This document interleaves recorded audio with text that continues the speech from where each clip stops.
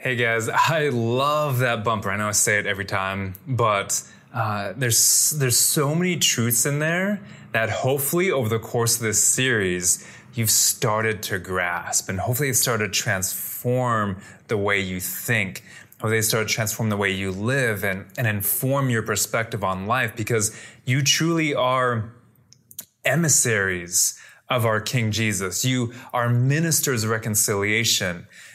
As Jesus has been sent from heaven, that is our starting place in Christ. And you have been sent to this world to be salt and light. And you see in that bumper how the light just permeates all over the world. Guys, we are to be a light on a lampstand on a hill, like a city on a hill, to showcase to people who our God is so that they see who we are and they worship our God. Peter has already talked about that in this book. And that is a huge part of embracing exile.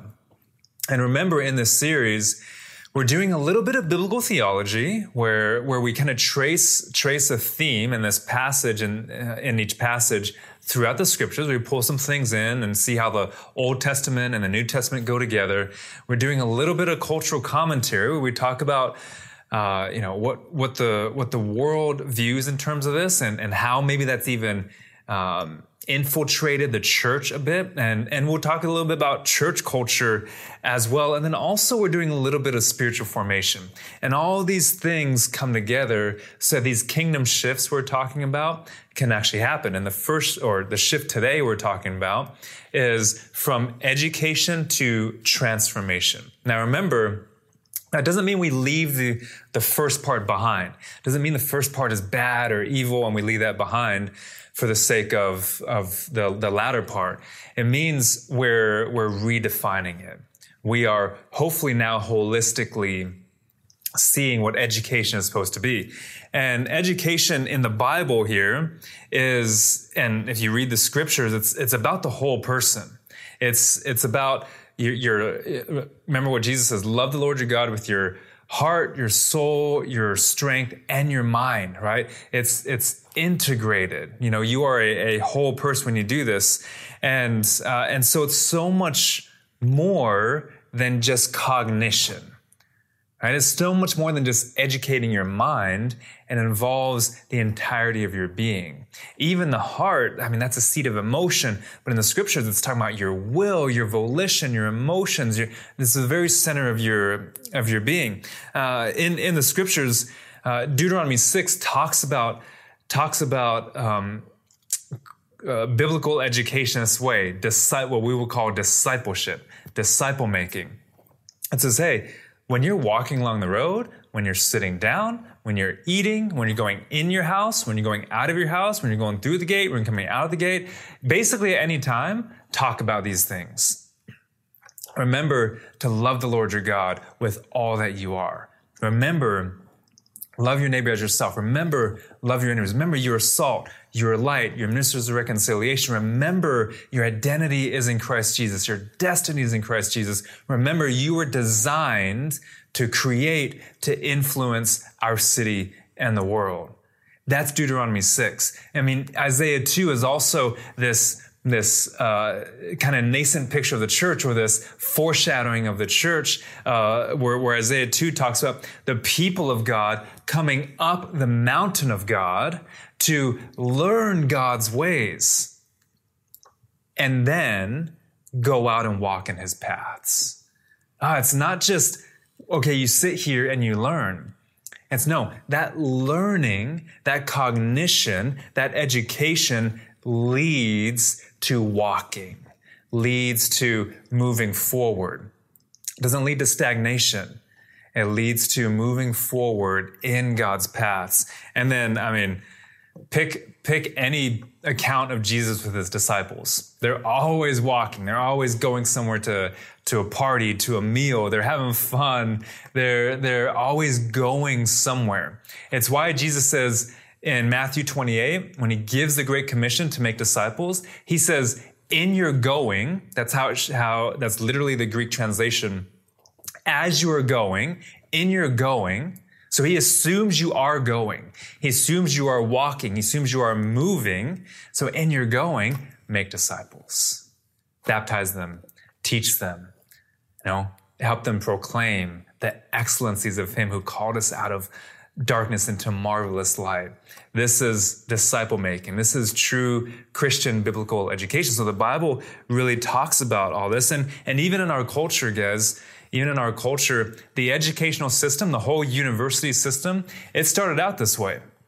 It started out with this humanistic ideal. And when you hear humanistic, don't think bad secular humanism, just focusing on the whole person and integrating the whole person. So this humanistic ideal for integration in order to form the soul, because they had this ideal that we can help in education, we can help people figure out the big questions, the ultimate questions in life. And so the university system was designed that way. It's why most of our universities, the vast majority of them, were started by Christians. It's why so many of them, the old institutions, have a Christian heritage, because it was all about forming the soul. It was all about how do we make disciples and how do we walk forward in the mission of God. Well, of course, that's shifted, that's changed. Things have become a little bit more pluralistic and diverse. So universities kind of realized, well, we can't just do this thing, and they lost something along the way. Now, what they lost was this focus on the entire person. And universities have become more and more specialized. I mean, just think about your degree program and how specialized it is. When I was in seminary, there's kind of this running half-truth joke thing where people would say, oh, your Old Testament professor, he knows nothing about the New Testament. His specialty is the Old Testament. Or your New Testament professor, he knows nothing about the Old Testament. His specialty is the New Testament. So don't ask him questions about this or her questions about that, because that's their specialty. And as you go further and further in education, that happens. Like PhDs, masters and then PhDs get more and more specific and specialized. Because when I did my PhD, I had to write on something that no one else had written on before. You know how hard it is to find a topic that nobody else has written on before? I think Solomon said, there's nothing new under the sun, right? And it's like, wow. But in a PhD, you're expected to uncover something that is new under the sun. And so, or at least that no one has uncovered yet. And it gets more specific. It's why I actually did my PhD in biblical theology, because it was broader. I didn't want to be that specialized. So that's our educational system, which means because it's done that, the whole person isn't engaged anymore. The whole person starts to get neglected, and we've started to become more myopic in our view of education and what it does for us and what it accomplishes. And so the bottom line today that I want to share with you, that I want you to take away from this, is education isn't just cognition, it's transformation. Education isn't just cognition, it's transformation. Now, that doesn't mean we get rid of cognition. That doesn't mean we stop specializing, but it means it can't stop here. It has to lead to walking with the Spirit of God. I mean, even our life in the Spirit, guys, that's how it's described. It's walking in step with the Spirit from Galatians. It's following Jesus. It's living on mission with God, right? The big problem is transformation doesn't happen overnight. But we want it to. We know it doesn't, but we want it now. We wish it did. And so I have people ask me all the time about reading the Bible, and they're like, I want to read the Bible like you do. I want to understand it like you do. I want to be able to interpret it like that. And I'm like, hey, good news, you can. It's possible for you. So if you want that, that is possible for you to do. Bad news is it's going to take decades. I've been reading the Bible since I was 10. Over and over and over and over. I won't tell you how many decades that is. Some of you guys know, but it's decades over and over again. And that's how it's happened. Now, along the way, in my pursuit of that, I picked up tools here and there. And yes, I went to seminary. But guess what? In seminary, they don't always teach you how to read the Bible. Just ask Daniel Park. He still doesn't know. I'm just kidding. In seminary, though, they don't focus on that. I was fortunate enough to have a professor who did focus on that, and who gave me tools, and I can give you those, but it still doesn't happen overnight. Actually, we have given you those. We in God's Story for our 3 leaders, that's all those tools to read the Bible. So the point is that transformation is going to take time. But in our culture today, we say we want it, but we don't want to put in the work for it. So today we're going to talk about how we're supposed to do that, how we can do that, how you can do that as a follower of Jesus, and how you can, and if you're not a follower of Jesus, how you can do that how you can maybe start to live more on mission for God along the way. So Peter says here in verse 7 of chapter 4, just the first part here, when you talk about the first part of the verse, it'd be like verse 7a, and then we'll talk about verse 7b in a second. So verse 7a, he says, the end of all things is at hand. It's a pretty bold statement. There's a guy at Dundas Square that says that. And we're like, ooh, is he okay? Does he really believe that? Is it really all at hand? So Peter actually says that. So that guy at Dundas Square who says that, he's just quoting scripture here. So Peter, he's already said that. The end of all things is at hand. Jesus has already said that. So it's not a brand new declaration. What Peter means here is that we are in the last times. And when you think through the covenants in the scriptures, there's multiple covenants. You know, the covenant with Adam, the covenant with Moses, the covenant with David. You go through all these covenants, and then you get to the new covenant, which is prophesied in the Old Testament, is consummated initiated, I should say, in Acts chapter 2, where the Spirit comes to dwell in us and the Spirit comes upon us. And so we are living in this last age. Guys, there isn't another covenant to come. It's not like we have another prophecy that says, oh, there's a new covenant 2.0. This is the covenant. So when Peter says the end of all things is at hand, we are in those end times. We're living in those times where we should have a perspective to the end. So the question here is, where is your hope rooted? Because what he's saying here is this is supposed to transform our perspective. It's supposed to help us understand how to live. Okay? So where's your hope rooted today? Just think about that for a second. And I want to give you a little bit of time. Where is your hope rooted? Because if it's rooted in this world and the things of this world, it's going to be fragile and fading. Eschatological hope that is focused on Jesus consummating things on the end here, that we know we're in the end of all things, as Peter says here. This hope is firm and forever. It's an indication of how shaky your hope is, because where you place your future hope determines your present health. And if your future hope is in things of this world, well, you're always going to feel like you're on shaky ground. It's why Jesus says, build your house on the rock. And who is that rock? He says, oh, it's me. I'm your firm foundation. I'm the cornerstone. Well, you can build your house on the sand, on the world, and put your hopes in that, but it's going to crumble when circumstances of this world come in on it. So he says, hear my words, obey those words. And guys, just think about this. If you truly realize this, that the end of all things is at hand, how would that change how you live out today?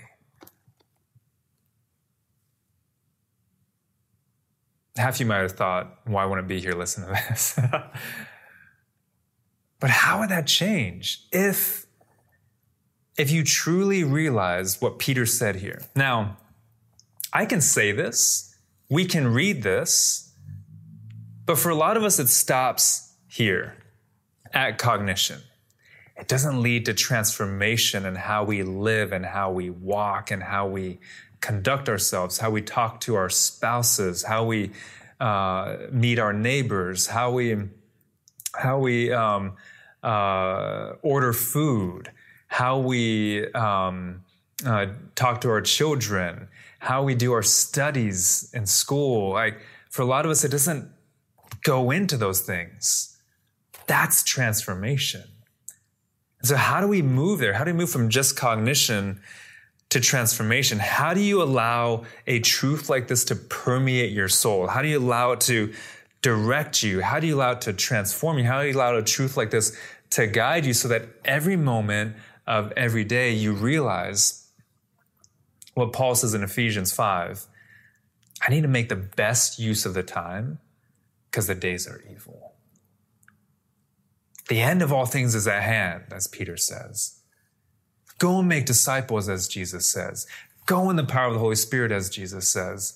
How do you live every minute of every day for that end, for that purpose? How do you let a truth like that transform you? Because Peter's given them this truth, and he's given them 4 things to live this truth out. But if we can't grasp this eternal perspective, this eschatological perspective, that the end of all things is at hand, that we actually have an urgency in this life, not to live for ourselves, not to live for our things, our cars, our houses, our kids, our food, our, whatever your thing is, but to live on mission for God. If we could allow that to permeate ourselves, man, it would change every moment of every day for you. You wouldn't be striving as much. You wouldn't feel lonely. You would be filled with joy. Like, there's so many things this truth could change. But if we can't grasp that truth, then the ways to live it out are going to fall flat.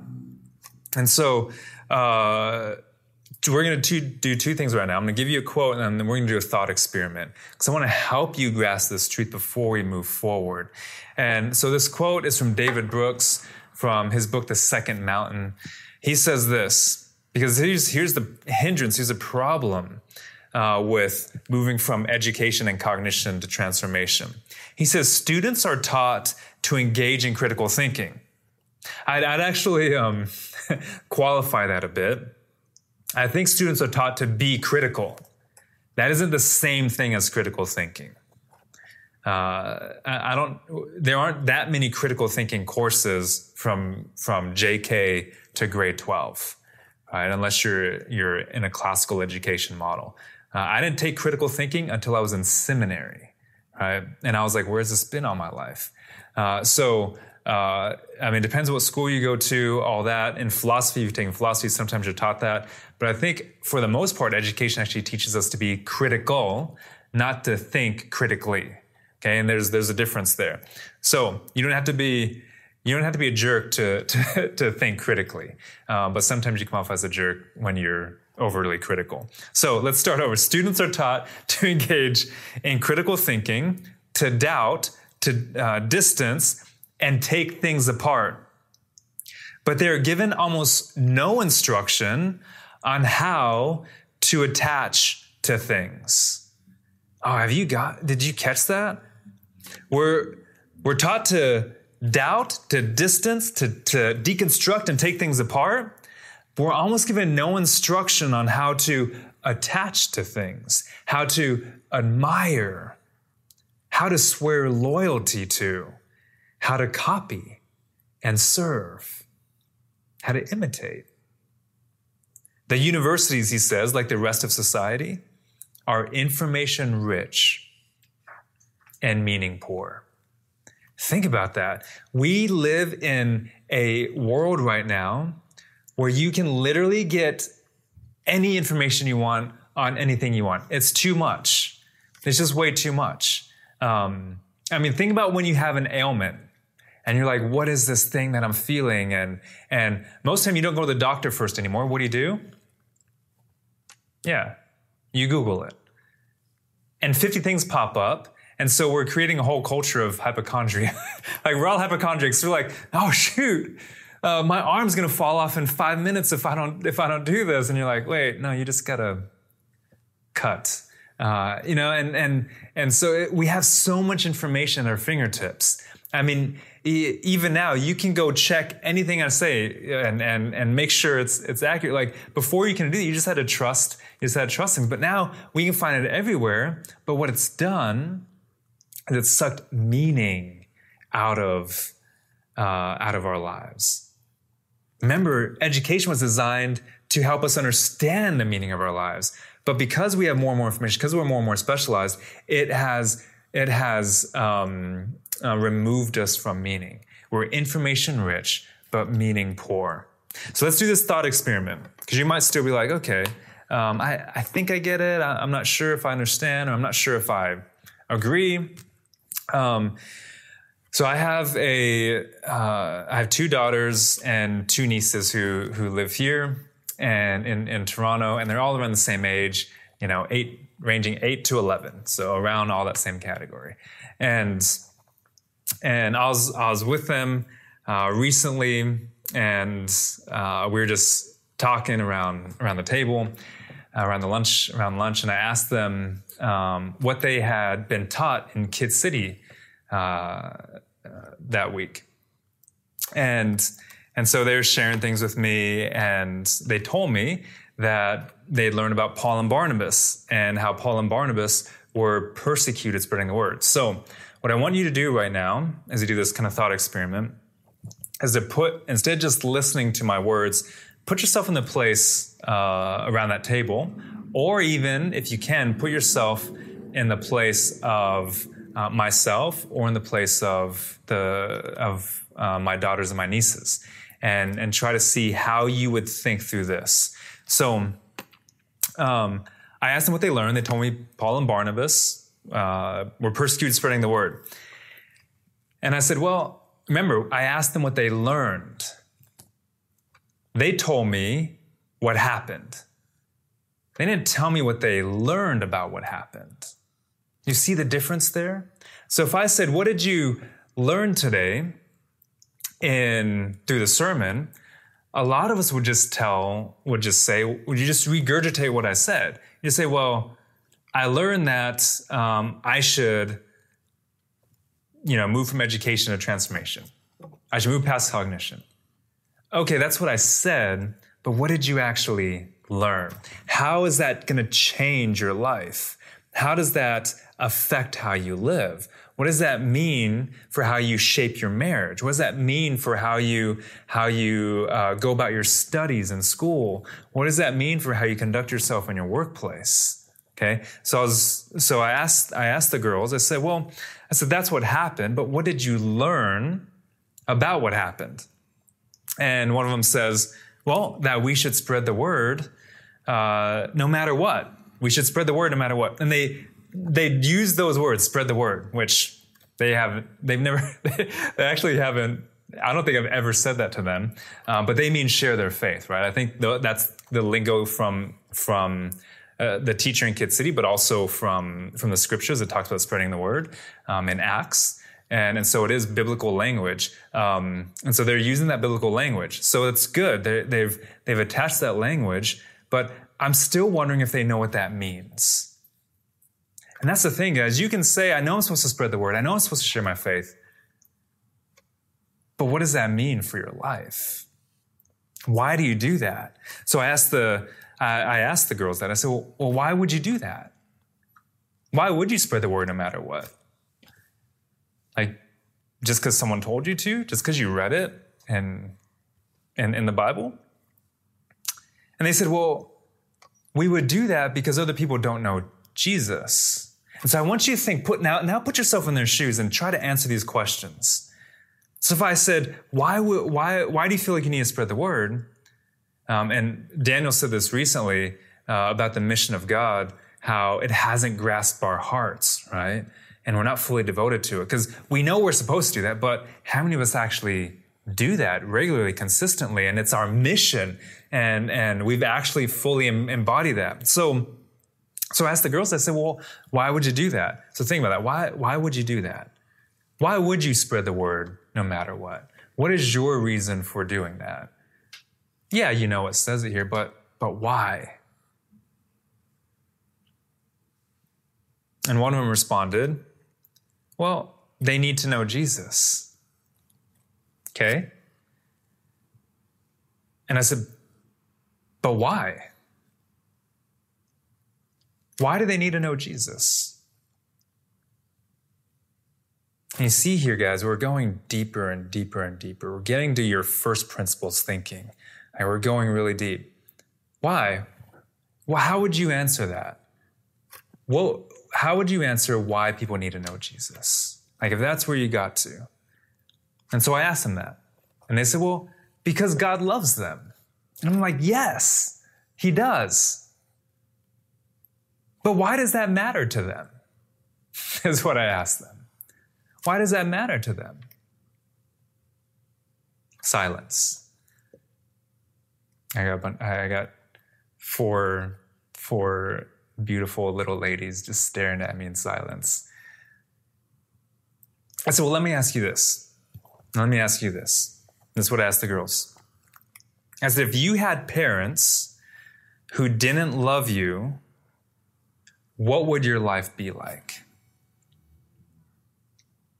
So this is like inversion thinking. I flipped it. Okay. I said, if you had parents who did not love you, what would your life be like? So think about that. If you had parents, and some of you guys probably had those parents who didn't love you, and think about what your life was like. Some of you guys, you came from loving families, like my nieces and my daughters come from loving families. So they had to imagine what it would be like. So they had to do some inversion thinking because it's the opposite of what their lives are like now. And so think about that for a second. If you had parents that didn't love you, what would your life be like? So they said, well, it would be really sad. And I said, yeah. One of them said, I'd feel really lonely. I said, yeah, you would. One of them said, I would just have to, I would probably just have to depend on myself. I said, yeah, you would. Another one of them said, get this, guys, talking about 8 to 11-year-olds here. I would always feel like I was missing something. That I should have had that, but I don't. One of them said, I'd feel angry, I think. And then another one said, I feel like I would have to strive for love all the time.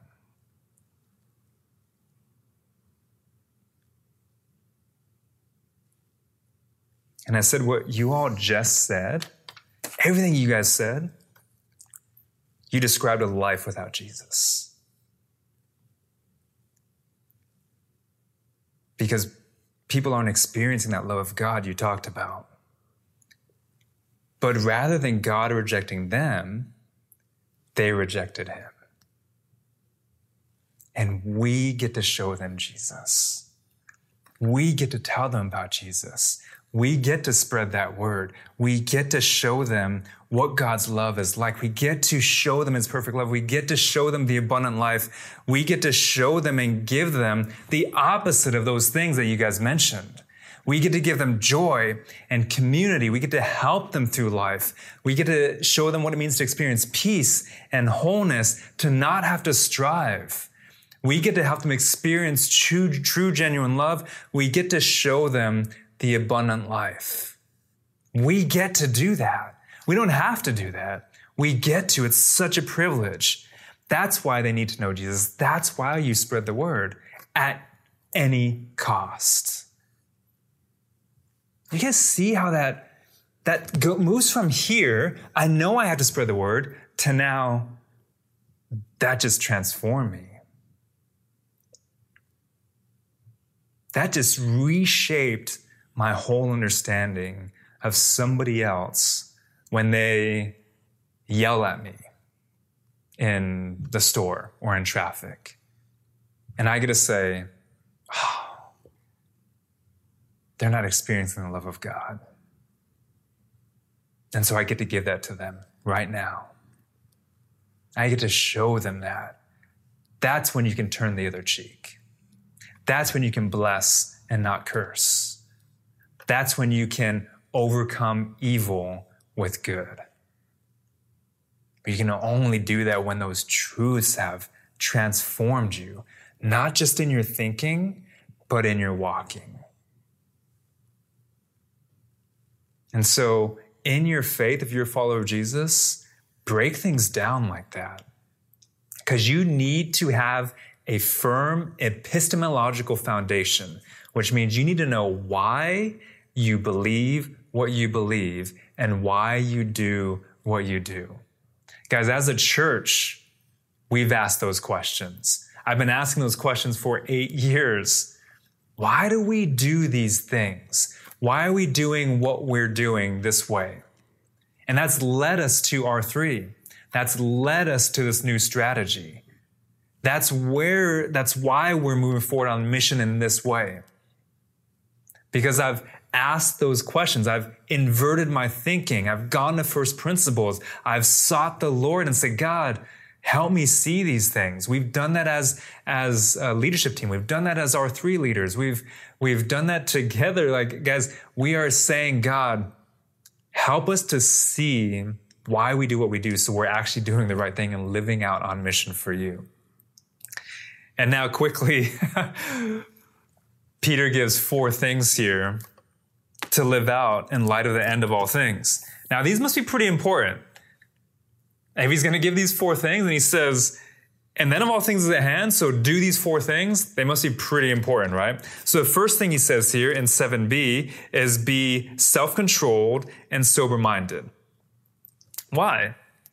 Well, it says here, for the sake of your prayers.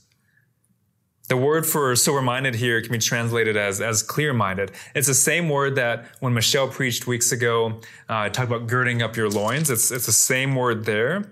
Preparing your minds for action and then being sober-minded. That's, I said the same word, same passage there. And so it means to have this clear mind, which he mentions again in chapter 5, verse 8. So it's 3 times here in this book. It's important to Peter. It's important to God that we be clear, that we are clear-minded. And that contrasts with chapter 4, verse 3, where it says, hey, the time is past. And that suffices for doing what the Gentiles want to do. Living in sensuality, passions, drunkenness, orgies, drinking parties, and lawless idolatry. We don't do those things anymore. We're called not to have nebulous minds, cloudy minds, but to have clear ones and to move forward in that. And so be self-controlled and sober-minded. Why? For the sake of your prayers, because that informs your prayers. How many of you guys in your prayers, you feel so clouded in your mind? You don't know what to pray for. You don't know how to pray. Well, first of all, you need to let the end of all things at hand inform your perspective. When that doesn't inform your prayers and inform your perspective, you're probably praying the wrong things. And one of the big reasons for prayer is to align your will with God's will. Right now, our wills are separated probably. They're divergent. And as you pray, and the more and more you pray, the more and more our will gets aligned with God's will. And it changes what you pray for. It changes how you pray for it. Right? If your prayers are consumed with things for you, where it's just you asking God for things like he's a cosmic Santa Claus, well, your will, God's will. Right? Maybe you need to. Maybe you're asking too much and you need to be more grateful for what God has already given you. That's where the gap closes, right? So that's just one example. So that helps you in your self-controlledness and your sober-mindedness. Self-control, oh my gosh, guys. I don't have time for this, but I see some giggles behind that. I could do an entire series on self-control. Because we are a society that doesn't exercise self-control. We're a society who doesn't. So that's hard. You gotta let that end of all things at hand, that perspective shift you, or else you can't. Because Peter's commanding that here. He's like, be self-controlled. You're like, ooh, how do I do that? Well, go back and let the transformation happen. The end of all things is at hand. Because it's why we spend so much time on that first part. So number 2, above all, he says in verse 8, keep loving one another earnestly. Since, and this is the why, because love covers a multitude of sins. Jesus said in the end times in Matthew 24, he says in the end times when lawlessness increases, the love of many will grow cold. In Proverbs 10, it says, hate stirs up, it mixes up, it brings to the surface strife, but love covers all offenses. James actually ends his book with a similar phrase here about covering a multitude of sins. So how are we supposed to love? He says, love one another earnestly. This doesn't mean we love with greater intensity, but rather it's a love that doesn't change based on our circumstances. It's not like I only love you if, or I only love you when. No, it's a love that's earnest. It's holistic. It's full. It doesn't change based on the circumstances. Number 3, this is verse 9. Show hospitality to one another. How? Well, without grumbling, without complaining. Show hospitality to one another. What's interesting here, we just talked about R3, is for us as Trinity Life, is in this passage, what's repeated over and over again is one another. Love one another, show hospitality to one another, use your gifts we're going to talk about in a second, to serve one another. Like all these one another's here just in this short passage, which indicates that Peter's putting this in the context of the community of faith, right? He's writing to a community of faith here. And he says, do this to one another. And in Peter's time, this is all happening in homes, all across the cities, all across this region. It's happening in their homes. So when he says show hospitality, he's not saying, hey, have a great connections team and make sure you have the right bagels and all that stuff for your Sunday service. He's talking about your home. He's talking about showing hospitality in your home without grumbling. He's talking about your home isn't your home. Your things in your home aren't your things. Show hospitality openly. Guys, that's the basis of R3. It's the basis of us decentralizing things. It's the basis of us saying, no, we're going to use our homes as tools for the kingdom of God. To show hospitality to one another, to invite people in, and to not do it with grumbling, to not do it with complaining, but to do it openly and freely, knowing we wouldn't have any of this if it wasn't for the Lord blessing us. So he says, you live out in that way.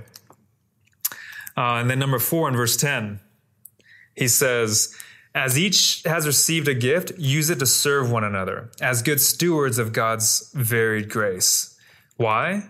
Because you've received grace, so now you multiply it.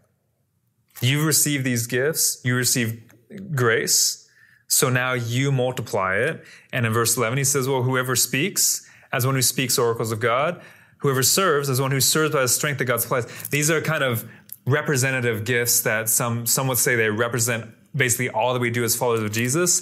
Think Colossians 3:17, where Paul says, whatever you do, whether in word or deed, so here, whoever speaks, whoever serves, whether in word or deed, do it all in the name of the Lord Jesus. So it's kind of representing all the gifts here that God has given us.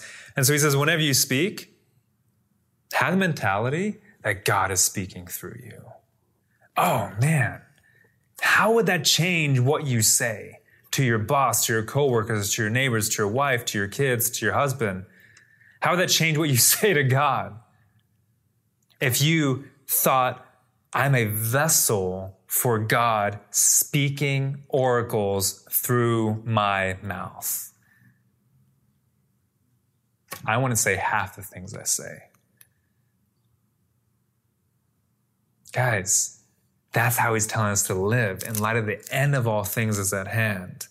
Oh. Speak as one who speaks oracles of God. And then serve as one who serves by the strength that God supplies. We often serve in weakness. We often serve in grumbling, complaining. We often serve out of obligation. We often serve out of legalism. We often don't want to serve other people. He says serve like you have the strength of God in you. The strength of God. Think Samson, this when the Spirit of God comes on Samson, right? And he has a strength of God. And the strength that God supplies, Jesus had the strength when he went to the cross, and he gave up everything for us in that strength. And he says, do this in order that in everything God may be glorified through Jesus Christ. To him belong glory and dominion forever and ever. Here's Peter's progression of transformation. He starts with perspective in verse 7. He goes to prayer, and still in verse 7b. That empowers love in verse 8, which enables hospitality in verse 9, which allows for grace in verse 10. That's the life that's been transformed.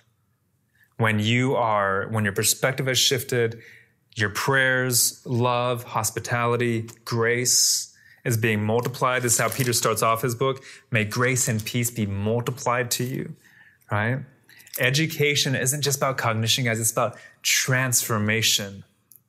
And that's our goal. That's what we want. That's what we want the Spirit to do in us. So we're going to close right now with a prayer, but not our typical prayer. What I want you to do is to pray this passage along with me.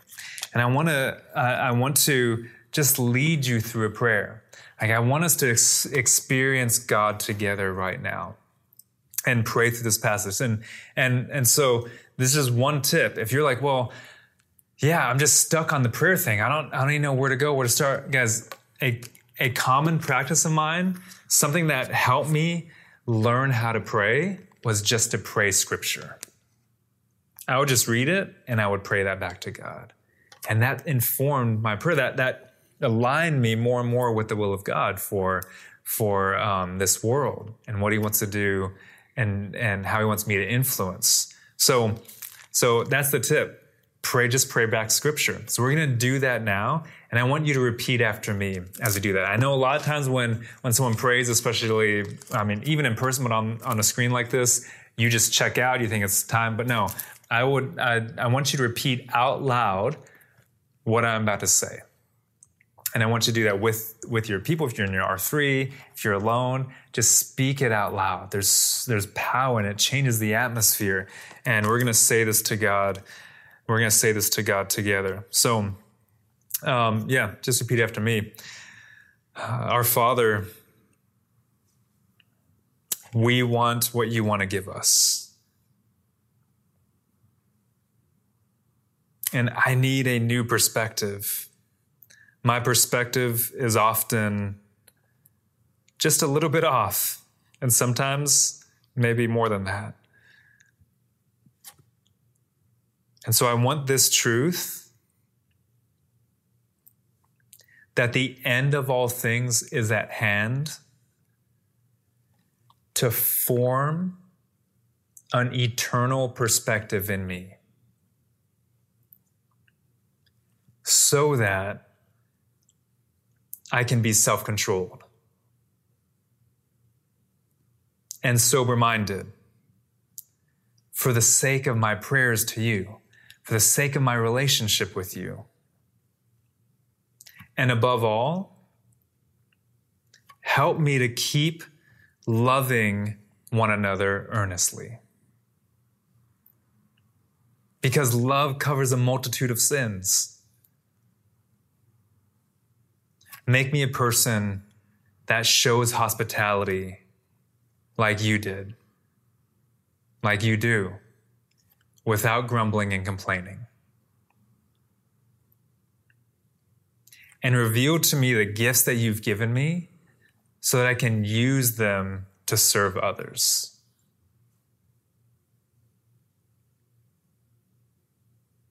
Because I want to be a good steward of the grace that you've given me.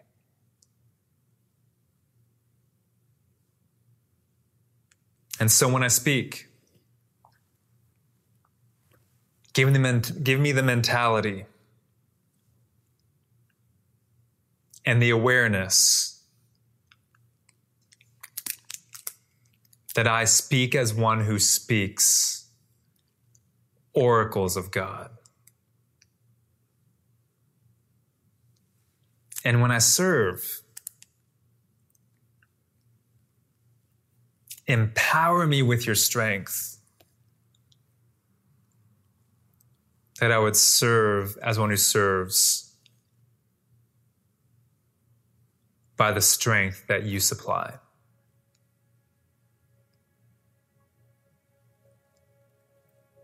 In order that in everything, you, God, may be glorified through Jesus Christ. Because to him belong glory